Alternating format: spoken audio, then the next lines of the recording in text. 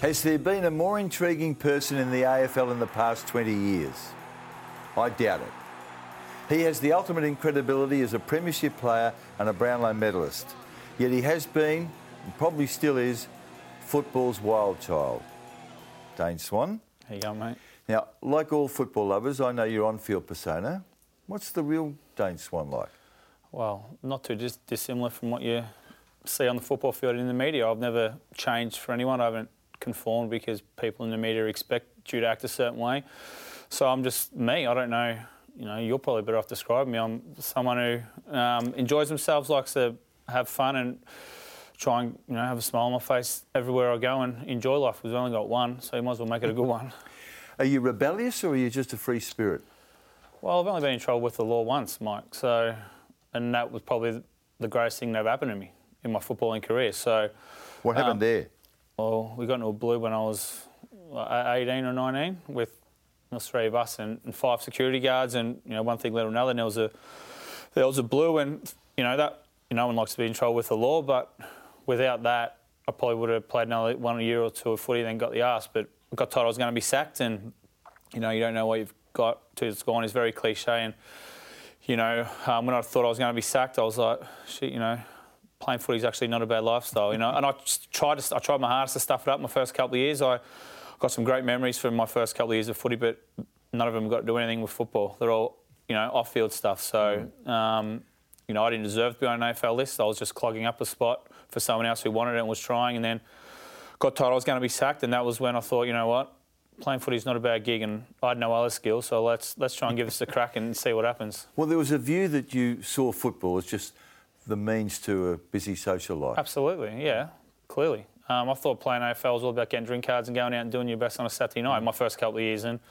that's exactly what I did. And so clearly I didn't deserve to be on a list, and I wasn't. And the other thing was I wasn't a very good footballer then either. So I don't know how I managed to stay around. I'm like a cockroach. They just couldn't get rid of me. They couldn't kill me. So but I hang around. You can't play at the level you did and not have the natural talent, though. Yeah, it was a slow burn. I think my old man said I got better every single year from like the age of 10.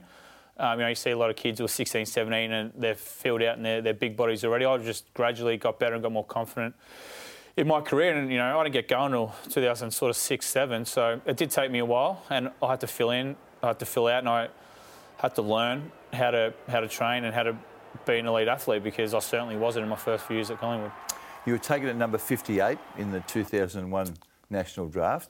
Was that a fair indication of what your junior talent was like? Well, I didn't think I should be drafted at all. Didn't you? No, not really. I played 3 good games in my whole junior career, now the 3 finals at the Cannons, and we happened to win the flag. So, and I was a 17-year-old, so from what I think I probably got drafted on the back of maybe having a good year in the Cannons in the under-18s as a top age player, and then maybe going a bit higher. But AFL wasn't a dream of mine. I didn't want to play AFL. I just fell into it. But you grew up in a footy family, didn't you? Yeah, of course. Your father, Billy, was a champion VFA player? Yeah, he was a star in the VFA back in the day, but he never pushed playing AFL. I mean, he never was one of those dads that ran and raved. I think he did it once when I was under 16s, when I was on the field playing for West Meadows, and apparently I sat down, crossed my legs and stuck my fingers in my ear for about 5 minutes while the ball was going on around me. So Is that right? Yeah, so I think he learnt pretty quickly.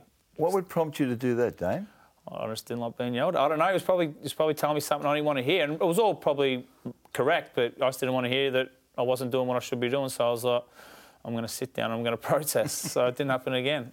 Some of the recruiters of the day said that I'm paraphrasing here, that they thought you were a larrikin, the work ethic was questionable, and your kicking was fair. Well, fair's probably a nice thing. I don't think it ever got better than fair, to be honest, my kicking. I probably didn't change throughout my whole career. No, I don't think that's true. I think you made yourself an efficient kick.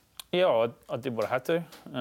Like I said, talking to you before, I couldn't do a lot with it, so I had to get it a lot to be able to have an impact. So that's what I did. I ran around, tried to get as many times as I could, and give it to people in easy spots. I talked before about the intrigue, and I'm genuinely intrigued by you. I don't know you well off the field, but I know, like everyone else, what you've done on the field.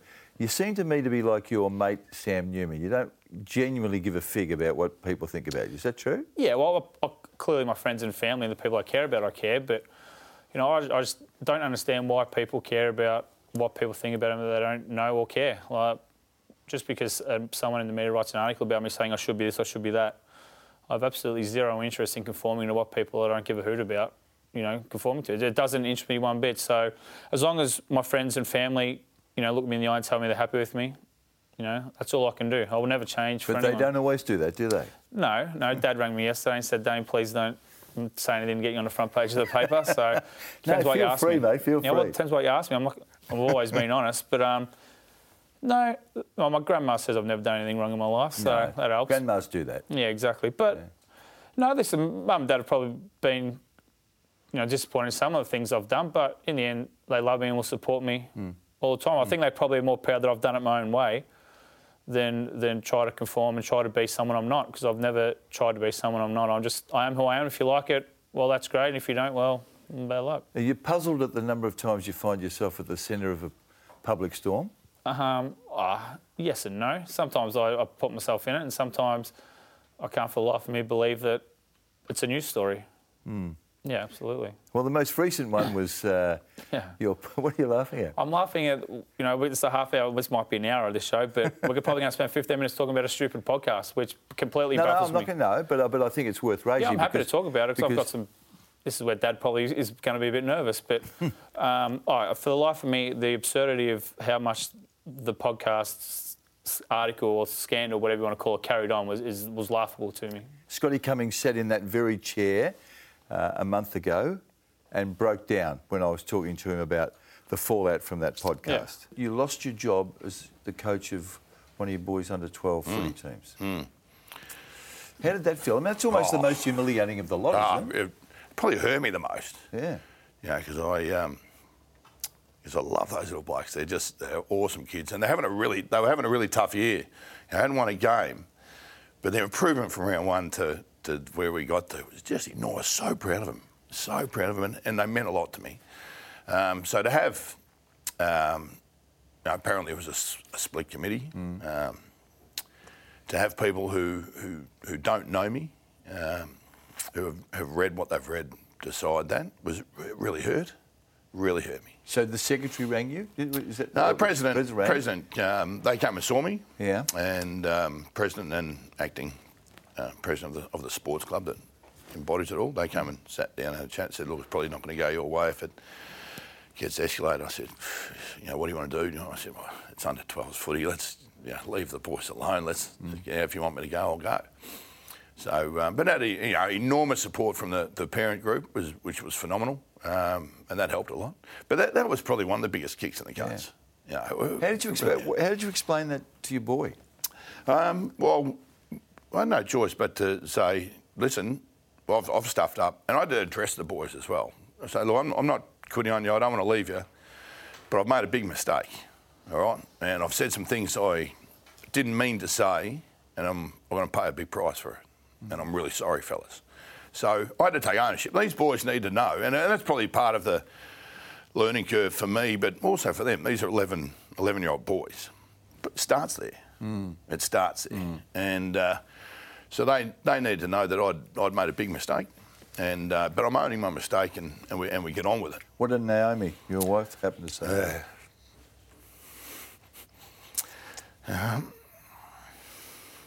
I'm sorry, I know it's painful. No, it's just all the other stuff I can talk about, like losing OW, losing Croc.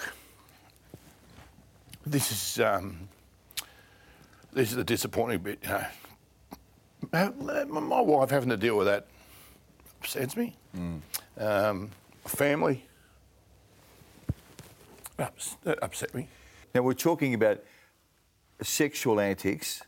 Yeah. Not yours or his. No. But in broad terms, bullying of women. Well, okay, that's your opinion. In context, it looks horrible, absolutely, like if you read it on a piece of paper. But I think we were laughing at the absurdity of it, saying that's disgusting, or who would do that? And that's what we were doing. We weren't saying go out and do this and have a laugh and to report back and see if, so that annoyed me. And I'll go to my grave saying that we were okay. And if people are upset about it, you're upset about it. don't listen to the podcast. It's not for everyone. I don't listen to podcasts about gardening because I don't care about gardening. Yeah. And I understand if people are upset, that's completely fine. That's their prerogative. But we're not on breakfast radio. You don't have to listen to us. And I understand that people in the media have jobs to write articles which get clickbait, and that's how they get their jobs. That's fine. But what upset me is, or hurt me, or pissed me off, is when they ring Cumo's work and say, what are you doing about this? Mm-hmm. I don't understand why people want to see people burn. Like, write your article and move on. Well, that's, if you're upset about it, fine, write your article and say you've got an opinion, you didn't like it, it is what it is, you have your opinion, I have mine. But don't ring Cumo's work and say, what are you doing about him? What action are you going to take? Well, it's... Sort of agitating for him to be dismissed. Yeah, and they went after the low-hanging fruit. They can't come after me because I don't have a job in the media. Ralphie works for himself. So they go after Paul Scott, who's the best bloke out of us all, the amazing family man and a great media commentator and a great storyteller. They go after him and they nearly ruined his life. It seemed to me that it turned his life on its head. Absolutely. We agreed on that. But your view seemed to be, well, to those who are agitating, why don't you just get a life? Yeah. Is that a fair appraisal? Yes, absolutely. Well, look, it baffles me that it's a podcast is a huge news story. And then, 3 weeks later, a guy named Jason Smith comes out and writes an article saying, what kind of man? Like, piss off. Like, it's got nothing to do with it anymore. It's been 3 weeks. Like, let it go. It's all died down. And he was just acting for clickbait. Like, it's ridiculous. And I really feel sorry for Scott. And he's manned up and he's owned it. And, companies have sacked him. And I think, look at Alan Jones. He's on the same, works at 3AW or whatever it is. And he says something about, one of the greatest women alive, New Zealand's PM. And he gets nothing because he makes money for the company. So they get rid of the low-hanging fruit Cumo because he doesn't make money for the company. So it's hypocritical. Of course it's hypocritical. But if you come out and just say, listen, we own it, he makes money for the company, so there's different rules for different people. We all know that. But just say it. Don't get rid of Cumo and make a big stance, and then a month later, you go radio silent. Wouldn't the tougher thing to do be go, righto, he's made a blue, let's support him, take him through some counselling or make him meet with whoever he met with, give him a couple of weeks off and bring him back and nurture him and support him. Don't just leave him, hang him out to dry. Yeah, that's a fair point. Did you consider, of course you've considered, why did you not take that podcast down? What do you mean? Well, we have, I think. I actually don't know how to do that. That's Ralph. I wouldn't know. Well, I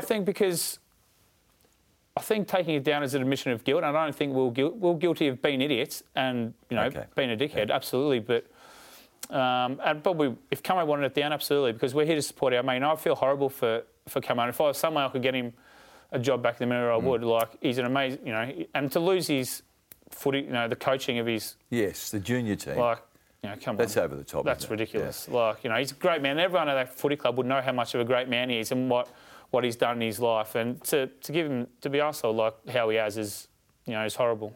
How'd your parents go with that? With the podcast? Yeah. With that specific part of the podcast? Well, the people I spoke to, they probably don't have a big problem with it. Your parents? Well, yeah, Dad just was I don't want to get that in trouble, but he was like, it's a podcast. He's probably along my view, to be honest. But, I'm sure, there's a lot of women out there probably don't enjoy the podcast, but there's a lot of women that do. They write in and say that they have a great laugh. And there's a lot of people that have mental health problems that have emailed to say, the one, hour of our week, we forget about our problems are your podcast. So it works both ways, is in my opinion. But does Mum or Dad ever say, listen, take a breather, Dane, just slow down? Not really. They know who I am, and you can tell me from your heart you don't go looking for trouble in a social context. What do you mean, like on social media and in a podcast and stuff? Yeah, and your Twitter. So I mean, you're prolific on Twitter, aren't you? Yeah. Well, I find social media to be fun. I don't do it to try and get myself in the paper. No, but you whack people. Well, they whack me. So why wouldn't I? Like, I don't play in AFL anymore, so when you're playing AFL or you've got a job like Cumo and stuff, you can't, or you work in the media, you can't have your say because you're too worried sponsors will come over the top or your boss will come over the top. I don't have a boss. So now I'm going to be Robin Hood for the people that deserve it. I'm going to come in over the top, and if people deserve a clip, And especially trolls, they troll players, so I just give it back to them. And I do it in good fun. I don't do it to be nasty. I just do it for a laugh and to entertain and just to enjoy myself. I don't do it to be nasty or to try and make people upset. And if I do, I would apologise. But you don't mind, and I don't have an issue with this either, but you're happy if you see an issue and you think the person who's posted it's out of order, you whack them. Absolutely. Well, why is it okay? Why is it good for the goose and not for the gander? Right, okay.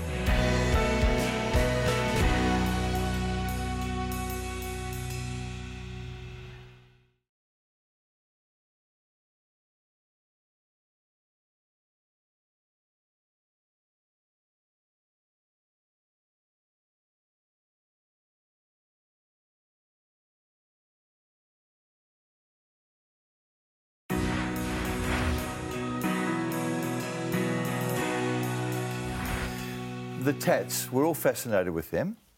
You've got enough ink on you to write a book. Why? Mate, that's a very good question. Talking about my mum and dad, this is the one thing they don't like. But mate, when I was growing up, tattoos never interested me. That was just, I'm a very impulsive person, mate, which probably gets me into trouble more than often than not. It's probably why I find myself in the front page of the paper. But I'm very impulsive, and woke up one morning and said, as 22 or 23, and thought I'm going to go get a tattoo, and got it on my stomach because in my head I was like, while I'm playing footy, I'll never get them where you can see them. That lasted 2 weeks when I got my arm done, and they can be addictive. I got one and just kept going. When did you start? 22, 23. Yeah. Yeah, so I was a late bloomer to the tattoos. Yeah, but I've certainly made up for it. You got a favourite? On my next one, as they always say. Next one, yeah. But is there one that's got particular significance? I've got a premiership one, obviously. Yeah. All the pictures and stuff like that, they're just pictures, man. I wasn't blessed with beautiful olive skins, so I might as well cover myself in colours. But it's all the little stupid ones, you get half drunk or you get away that bring back some memories. So they're probably the ones that mean the most. Dane, who's that bloke? Oh, mate, it scares me to think. It's not great, is it? Well, it looks all right to me. Yeah, well, it doesn't to me. Oh, my goodness. Do you know when that? It must have been 2003, 2004 maybe. So you don't like that look? I look weird. I look naked. It looks odd now. Yeah, very odd. There's a perception about you, even during your playing days, that you're a big drinker. Is that fair? Well, it depends what you classify as a big drinker. Well, I suppose a regular drinker. Well, I still don't. I don't go home on a Monday and drink a six-pack or drink a bottle of wine on my own. No, I don't. I drink when I'm out being social. So if that classifies me as a big drinker, well, so be it. But I drink one night a week. The night I'm on the weekend I'm going out, or if me and you ever go out for dinner, Mike, we might knock over a bottle of wine. But I don't sit more home. than that. Yeah, well, I don't sit home. I'm not going to drive home from here and go, geez, I can't wait to smash 12 beers. I don't really particularly like the taste of alcohol. I'd rather drink water, but I drink it for a certain reason. What about the night 2012 when you drank during the season? What about it? Well, you got rubbed out for that, didn't you? You got suspended by the club? Yeah, for 2 weeks. 2 weeks, yeah. Yeah. Was that fair? Well, I broke team rules, so yeah, it was fair. Oh, well, I'm clearly not going to be happy about missing footy, but they were the rules. So were you at home or were you out? No, I was out. Yeah. I went out. It was my mate's birthday. And you were spotted, were you? Yeah, well, they knew, so I assumed so. I didn't tell them. Did you own up? Not initially, but I did. I had to. They said I was never going to play again until I did. So, yeah. You were never going to play again? Yeah. So you won't play again till you do. So. Oh, really? I think that's what I was getting. And yeah, mate, the footy club were good. All footy clubs are great. They had a problem. It was my fault. So you own it and you move on. Was that the occasion that Eddie gave Pickers, your manager, a fearful spray at Collingwood? Geez, I don't know if this is a good thing or bad thing. I actually can't remember that. I remember that certain time, but I can't remember what reason it was for. You remember the time, though, that absolutely, Eddie launched into Liam Pickering? Yeah, that was a scary moment. Who for? Well, I was just sitting up there. At least by the end of that spray, I was underneath the table. I was hiding. I was like, Pickers, you're making this worse for me. But mate, Ed's probably given me 3 of the biggest sprays I've ever had. But Ed has, yeah. Yeah, and I've deserved them all. But in saying that, once he gets it out, he's probably been the most supportive person. Him and probably Jeff Walsh have probably been the two most supportive people in my whole career at the footy club. So I owe them an enormous deal. They could have sacked me multiple times. But so why would Eddie have chosen to launch into you? Well, for many reasons. Probably I was doing the wrong thing off the field. And like? Obviously, going out and then probably bringing the Collingwood name into disrepute and bringing negative press to Collingwood. It's Eddie's love child. It's a job he probably gets the most stress under, and it's one he doesn't get paid for. It's one he loves the most. So, and mate, I understand when I do the wrong thing, I deserve to be clipped. But I was always going, I wanted to enjoy myself. I was playing the greatest game in the world. I wanted to have fun. I wanted to take everything I could of playing AFL, whether it meant off the field, on the field, nice things. I wanted everything I could while I was playing the great game. You're a great example of a contemporary player, but my view is you probably should have played in the 70s and the 80s. Yeah, they didn't get the money they got. No. Yeah. No, they didn't get much money, but the lifestyle that you live is a throwback to... Well, yes and no. I don't smoke or... I did what I had to get by, like to train and to get myself ready for games. I hardly missed until I hurt my foot. I like to enjoy myself, but it's just what it is. I decided reasonably early on that, sacrifice a little bit of my footing, sacrifice less of my, social life because I didn't want, family and friends for me were always going to be number one, and they're always going to be there no matter whether I was a council worker, where I was playing AFL, or where I was a, astronaut. So, which was I doubt that's ever going to happen. But I didn't want to miss birthdays. I didn't want to miss friends, functions and stuff like that. And I didn't want to miss hanging out with my friends. So, I probably took a little bit off my footballing career, but I wouldn't want to take back for the world. I've made some amazing, friends and memories over me being who I was, and some amazing friends from being out, and met some. And being out has probably given me the businesses that I have today because of me being out and about and being me. But your sense of discipline was pretty good where your footy was concerned, wasn't it? You were able to cover an enormous amount of ground playing games. I mean, you had games where you just rack up 30 possessions or more week after week. Yeah, well, I think once the ball came out, just because the way I was didn't mean I didn't care. Just because I like to enjoy myself and have a laugh and be a bit, I was very laid back and relaxed.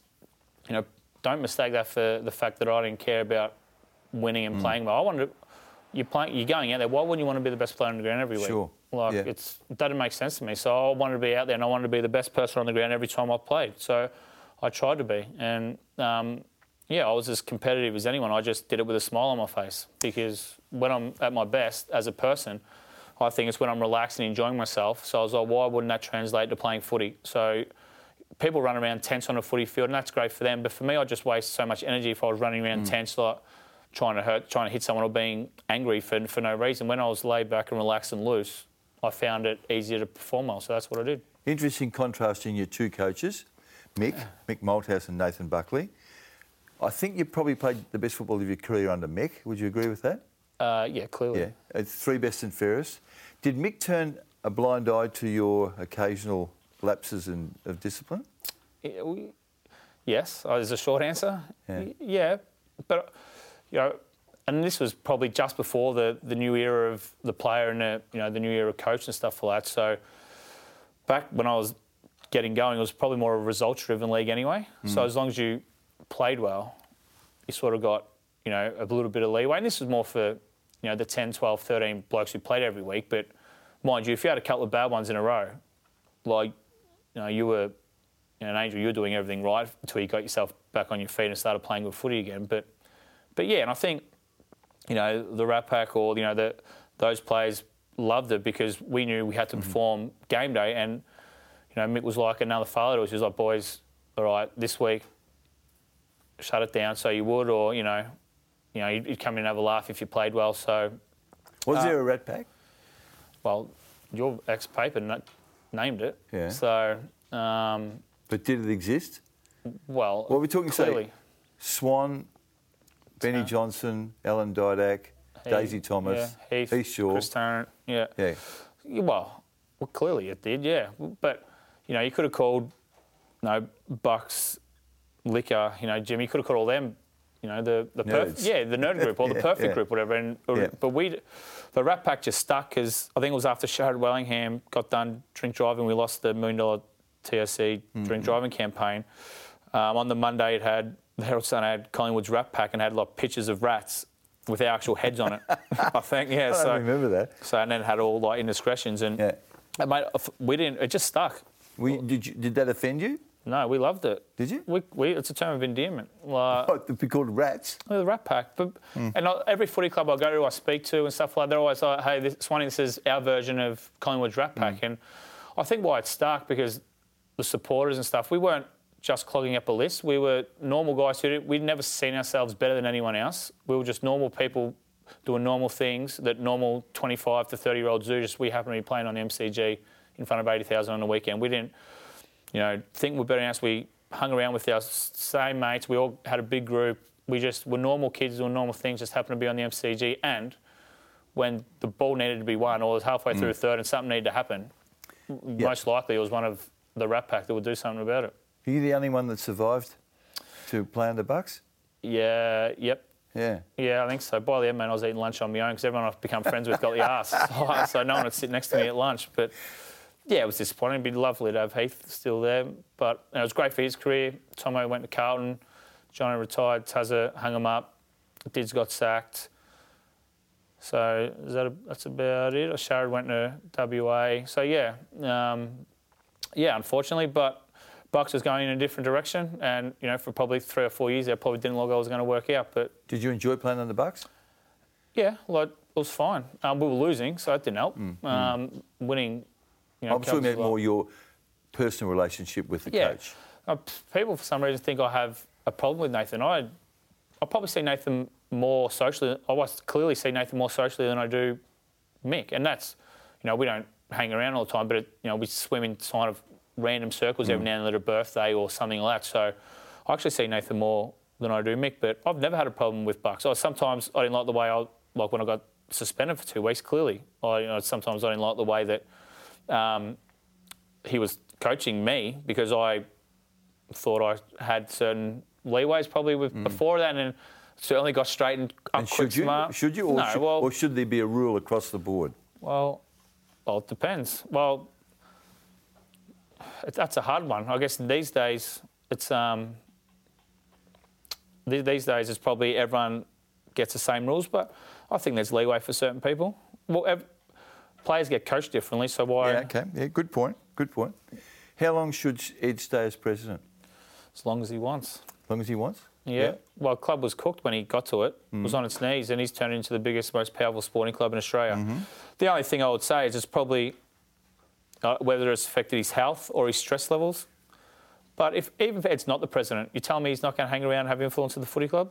Well, of course he is. He loves it too much. He can only do it in the role as president, though. He couldn't be subservient, could he? No, he can't be subservient in anything, Ed. But he deserves the right to have it as long as he wants because he's transformed the club into the powerhouse it is today. So, but hopefully, he gives up when Johnny spends time with his family because, he spent a lot of time dealing with idiots like me over the footy club. So it's about time he has some family time.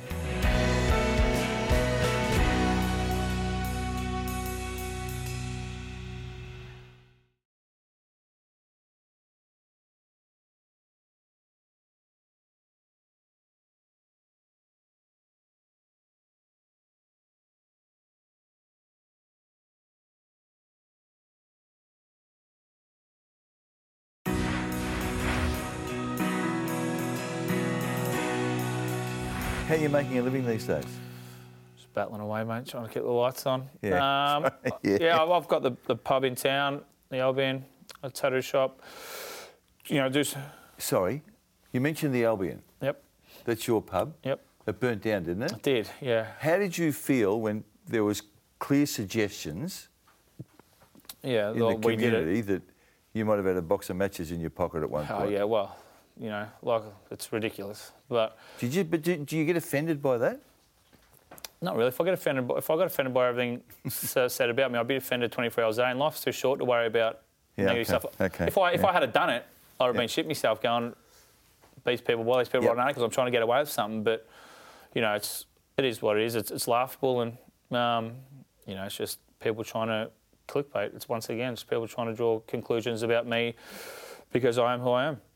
When GWS came into the comp, did you nearly go there? Not that I'm aware of. You're not. So there was. Well, they may have been trying to trade me. Well, you would have known if that. No, I don't think ever. I was. Well, I'm not inside meetings when they're trying to trade people and that, but Bucks may have tried to trade me. I was part of the Rat Pack, so he may have tried to boot me. But now, as far as I'm concerned, I was never leaving Collingwood. Too lazy to leave, mate. I loved everyone there. I loved the club. I lived 15 minutes away. I knew what I couldn't get away with. Loved everyone there. Loved the pie. Loved playing in front of 80,000. Why would I go to a club that play in front of 10,000? 2010, pretty good year for you, wasn't it? Yeah, it was great. It was 820 disposals that year. That's a lot of footy, isn't it? Well, I don't know. Is it? Yeah. Well, you know it is. Yeah, it's a bit. Was that your best year? Probably the most consistent. I think 2011 when I come back from Arizona, probably the best 10-game patch I'd played. But 2010 overall was consistent. Obviously, we got the flag in the end. So, that was definitely my best year. You mentioned Arizona. Let's stay in the States. What's the appeal of Las Vegas to Dane Swan?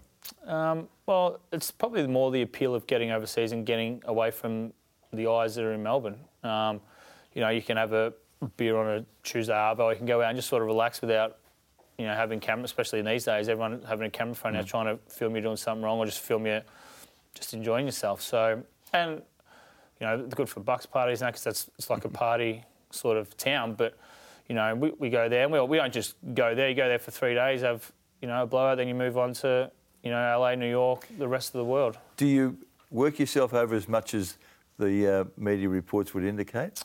Well, I'm still standing, Mike, so, if I did that, I'd be dead. You're pretty fit, though. Yeah, that's right. Yeah, but listen, I don't do anything different to what every other kid does on a footy trip.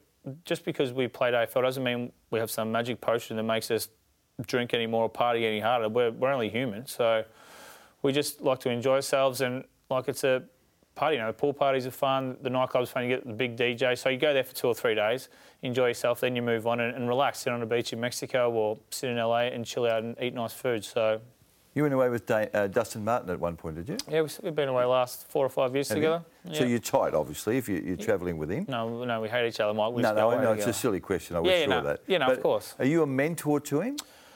Do you talk footy to him? A little bit.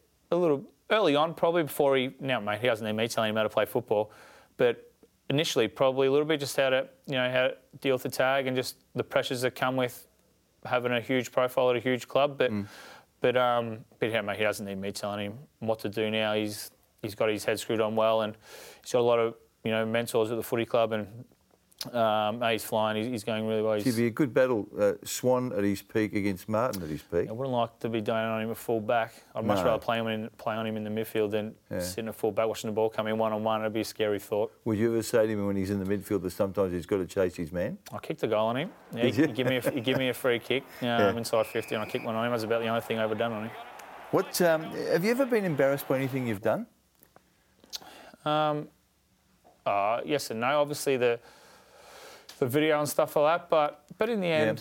that was the matter that went to court. Yeah. But, mate, everything I've done has made me the person I am today, and, they say you win or you learn, and all your mistakes, if that's what you want to call them, you learn from them and you try and become a better person from it. Now, I think I am. A lot of people would probably argue after what's happened the last couple of months, but I think I'm a much better person now than what I was when I started playing AFL or a year ago, 2 years ago, 3 years ago. So... do I regret anything? Not really, because it's made me the person who I am today. When you're, for example, photographed with Mick Gatto or Toby Mitchell, do you ever think, should I be in this situation or not? Well, yes and no. But if I'm not going to be rude to someone. Like, as much contrary to what people think, I'm actually a pretty nice guy and I'm very polite. I have time for everyone. If someone comes up and wants a photo, because I understand that they are the people that made Dane Swan. Without them, I certainly wouldn't be sitting here having the profile I had and having, the things that doing the things that I do because of the fans that have supported me through thick and thin. So when, someone like that comes up and says hello, I'm not going to go, mate, piss off because the public says that I shouldn't be nice with you. Okay. So, But, with the Toby thing, I had a photo then. I rang Ed straight away. I said, Mum, I was letting you know, had a photo with Toby. I'm not going to say no. Like, I know I've met him a couple of times, we're not best mates, but if I seen him walking down the street, I'd probably shake his hand and say, hey, how you going, and move on. If people are nice to me, why would I, be not nice to them just because people in the media say that I shouldn't be hanging around people like that? You're definitely a clean skin on the field. Your Brownlow votes are incredible. You only won one, but there was a 4-year period where you racked up 109 votes, which is average 27 a year. So it's stiff to only have one, Mike. Well, you were, probably. Yeah, well... You're top 10 in the list of Brownlow vote getters in history. Yeah, that's nice, but it's not, I clearly have no idea about that until you told me. It's not, I don't lay awake at night thinking, geez, I've got a few Brownlow votes, or, I've did this and I did that. I don't want football to define me as a person. Like, I want me as a person to define me, not what I did on the football field, So it's nice to hear those things, but I honestly don't. How are you there? A bit tired? Yeah, well, I wasn't. I was very hungover there, Mike. No. I was at that Brownlow when you it was, the night you won? Yeah, no, well, I was playing in the granny the next week, obviously, so... did you have a drink after the Brownlow? No, clearly not. No. Come on, Mike, I'm stupid, but I'm not that stupid. So you were just up a bit late? Yeah, I probably... Because I was playing the next week, they weren't too bad. About 3 a.m, I think my mum and dad and my family sort of celebrated for me, but about 3 a.m, I got to bed, but... it's you win the Brownlow, and not that, I don't think about it, but it's obviously you're there, so you might as well win it. So it was a bit hard to get to sleep that night because, you're pretty pumped up that you've won it.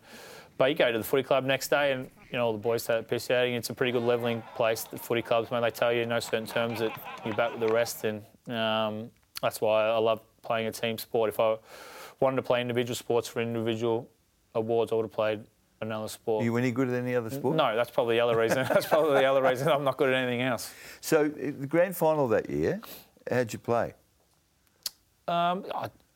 Okay. 2011, terrible. Cameron Lynn got a hold of me. He's done that to a few blokes. Yeah, but to get beaten on the big stage, thanks for bringing this up, Mike. But yeah, listen, it happens. Some people get beat. I just got beat on the biggest day of them all. But do you think, did the week contribute to that, do you think? No. I didn't run. It's not like I ran out of puff halfway through the third and said, geez, if I hadn't won that Brownlow, I'd have 10 more kicks now. He just got me. Geelong were just a very, very good side. The only side we didn't beat all year. I think we won. We didn't lose a game to anyone else, I think, that year apart from Geelong. They beat us 3 times. So they had us. And yeah, it was just unfortunate. But that's completely out of my brain now. Just a quick, why is Lingy so good? Does he? I don't think he cheats, does he? He didn't, did he? If you're not getting a free kicker paid against you, you're not cheating, are you? Yeah. You're not cheating, you're not But trying. if you're the player playing against him, sometimes you can think that. Yeah, clearly. So. If I wasn't, as soon as someone laid a hand on you when you're playing in the midfield, it'd be a bit different now. But those, because you can't do anything these days in midfield, it's easy. But he was just very good. He was very disciplined, very strong and tight. So it was hard to move at a stoppage. And Geelong were an amazing side. They were very disciplined. Once you.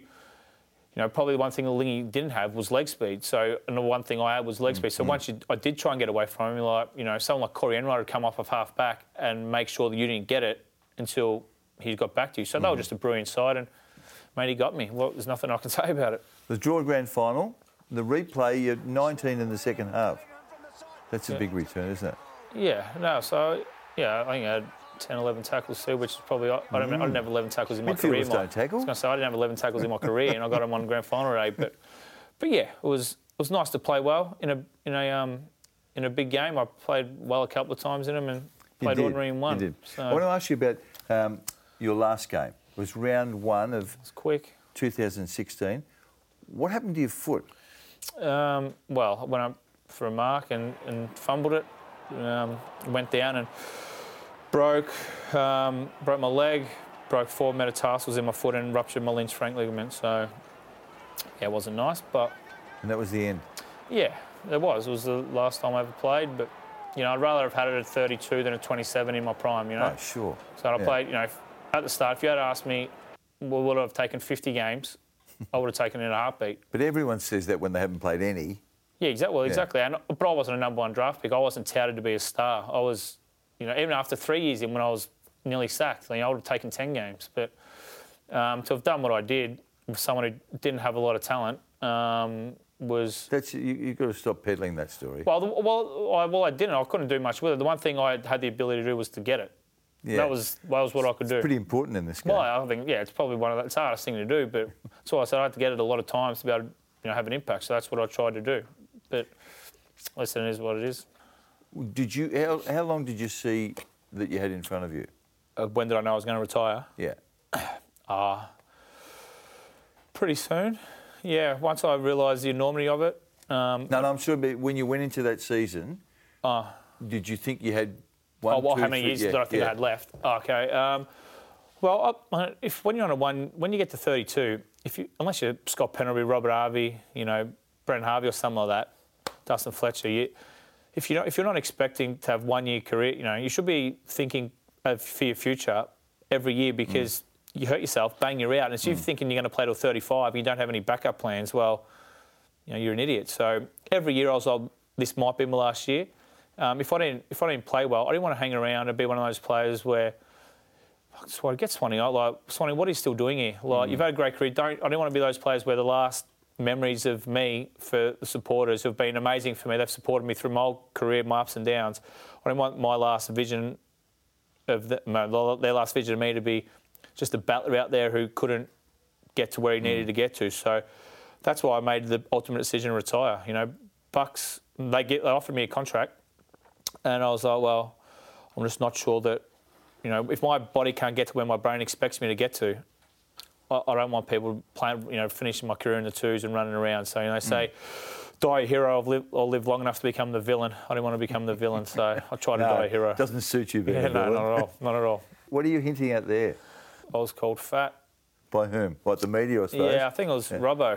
Robbo did? Yeah, I know. Well, pot kettle there. When I found out about this, I was actually eating a bucket of KFC.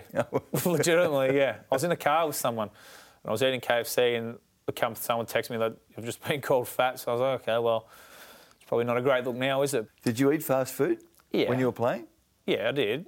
Listen, the diet was probably the ones, I probably lacked a bit.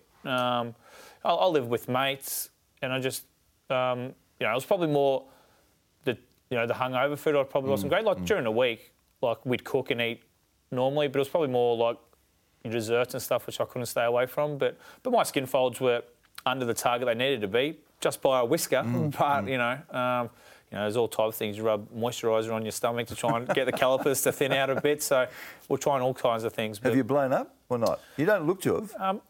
Probably being in the jungle was probably the best thing that happened to me. So I played at about 94, 95 kilos for the last sort of 6-7 years of my career. And then when I hurt my foot, I literally couldn't do anything. So I raised the bat. I blew out to about 101, and you don't notice it, and because you're just every day.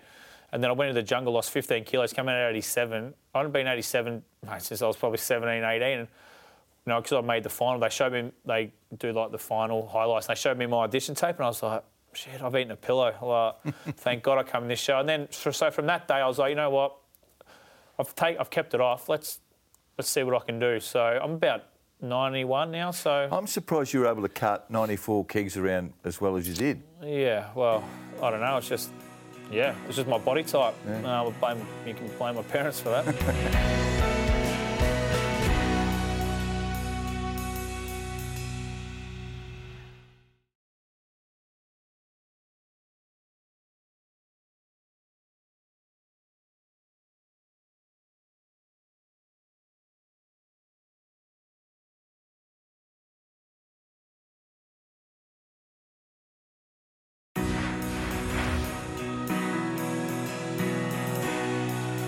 You went to St Bernard's in Essendon. Yep. Good CBC school. Yep. Did you do Year 12? I did, yeah. You did? Year 12. What did they think you might end up doing in your life? Yeah, well, the guidance counsellor come in and you have a chat with them. They said, my preferred job should be a mortician. Yeah. Why? I've got no idea. Maybe. Yes, you have. Well, maybe just because, I'm pretty laid back and I don't care about a lot of things. So maybe I have no empathy, maybe, which I do now. But that was their chose a profession for me to be a mortician. Did you know what a mortician was? No, I thought it was someone from the Addams family. Good work. Now, you clearly had a sharp football brain. Do you plan to use that in future? Oh, mate, good luck a club taking a punt on me, trying to get me down there to help kids out. But would you be open to that? Not yet. The weekends get taken away from you from football. Football is such a selfish sport. And, we don't make no apologies for that because it's set me up for life. And, I've loved it. I don't regret playing. But, it's a lot of burden on family and friends. If your dad's birthday's on a Saturday and you play on a Sunday, you have to push it back until you can find a certain time so all the family can be there. And, you're sore 5 days a week so you can't go out for dinner. And there's so much going on. The weekends are taken away from you that now I'll enjoy my freedom of just being able to go and do things and shoot down to a winery on a Saturday or go up north and get some sun. So initially, no. I think the AFL is probably a little too intense for me, a little hectic. But you know what? You never say never. Like in 5 years, I'm like, oh, geez, I really miss it because one thing you do miss is being around a footy club.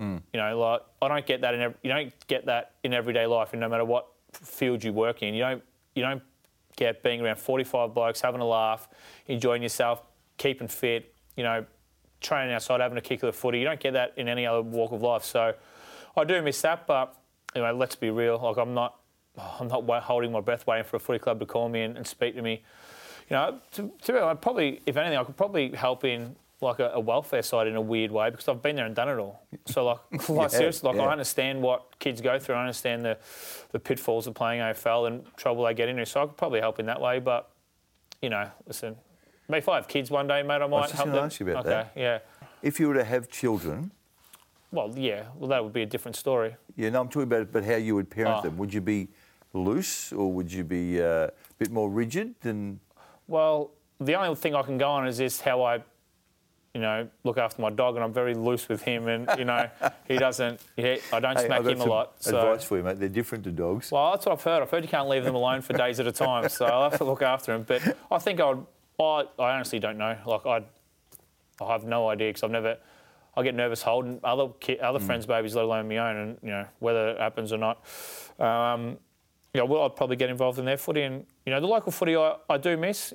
So I wouldn't mind going back to a local club and just seeing how it goes, going down one night a week. And I live in Prahran, so maybe go down there and just train with them in the off season and see if I enjoy it. If I do, stick around. If I don't, well, no harm done. Have you watched the Pies this year? If I'm in town, I'd try and go to every game. I'm just a big Collingwood supporter. I love the Pies, love what they did for me, love what they still do for me. They've supported me through everything I've ever done. So, it was heartbreaking last year and, I love them and I want them to succeed. I want them to win. I go to every game, especially when Ed can slide me into the presidents. It's nice watching from behind the glass. So you got to wear a tie there, though. No, you don't have to wear a tie. It's the collar. It's business casual. So... I don't own a tie, Mike, so I can't, as you can see, but I'm dressed in today. But I love them, mate, and I want them to succeed. And the great thing is, Benny Johnson goes, Chris Tarrant works there, Alan Dydek's always there. A couple of people I'm still, Muzzy, who I'm still close with from the footy club. We all go there and have a few beers and watch the Pies. So it's, it's kind of like going back and seeing all the old boys again and enjoying it. If I had to pick a player that I think you'd have a special empathy with, it's probably number 2, is it? De Goey? Yeah. There's a mouse pack starting at Collingwood. Yeah, absolutely. They might grow into a rat pack. Yeah. He's a special talent. He's got a lot of Dustin Martin about him. He's a special player. He's made some blues, and we've spoken about them. And you and he have? Yeah, I spoke to him after the drink driving thing when he got suspended. I rang him and said, mate, don't let this define your career. You come back and have an awesome back half of the year and have an awesome career. No one gives a hoot. But you didn't give him an out. You didn't say, oh, don't worry about it. Well, I said don't worry about it because if you hold on to these things, like Jaden said, if you hold on to it for your whole, for a whole career, it's going to be a burden for you. So you just got to let it go and just forget about it and move on and try and do the best you can. So I was like, what's done is done. You can't worry about it now. You've done it. So move on, do all the right things, and if you have an amazing career. No one's going to be sitting here when you're doing open mic in 25 years thinking, that was, make it a catalyst for your career. So okay. And he has. Hey, you've been a star, mate. There's no doubt about that. Great career at Collingwood. Don't shake your head. Yeah. And that's why I've been trying for 5 years to get you on, and I'm really pleased that you finally agreed. No worries, mate. Thanks, buddy. mate. Cheers, mate. This has been a Fox Sports production.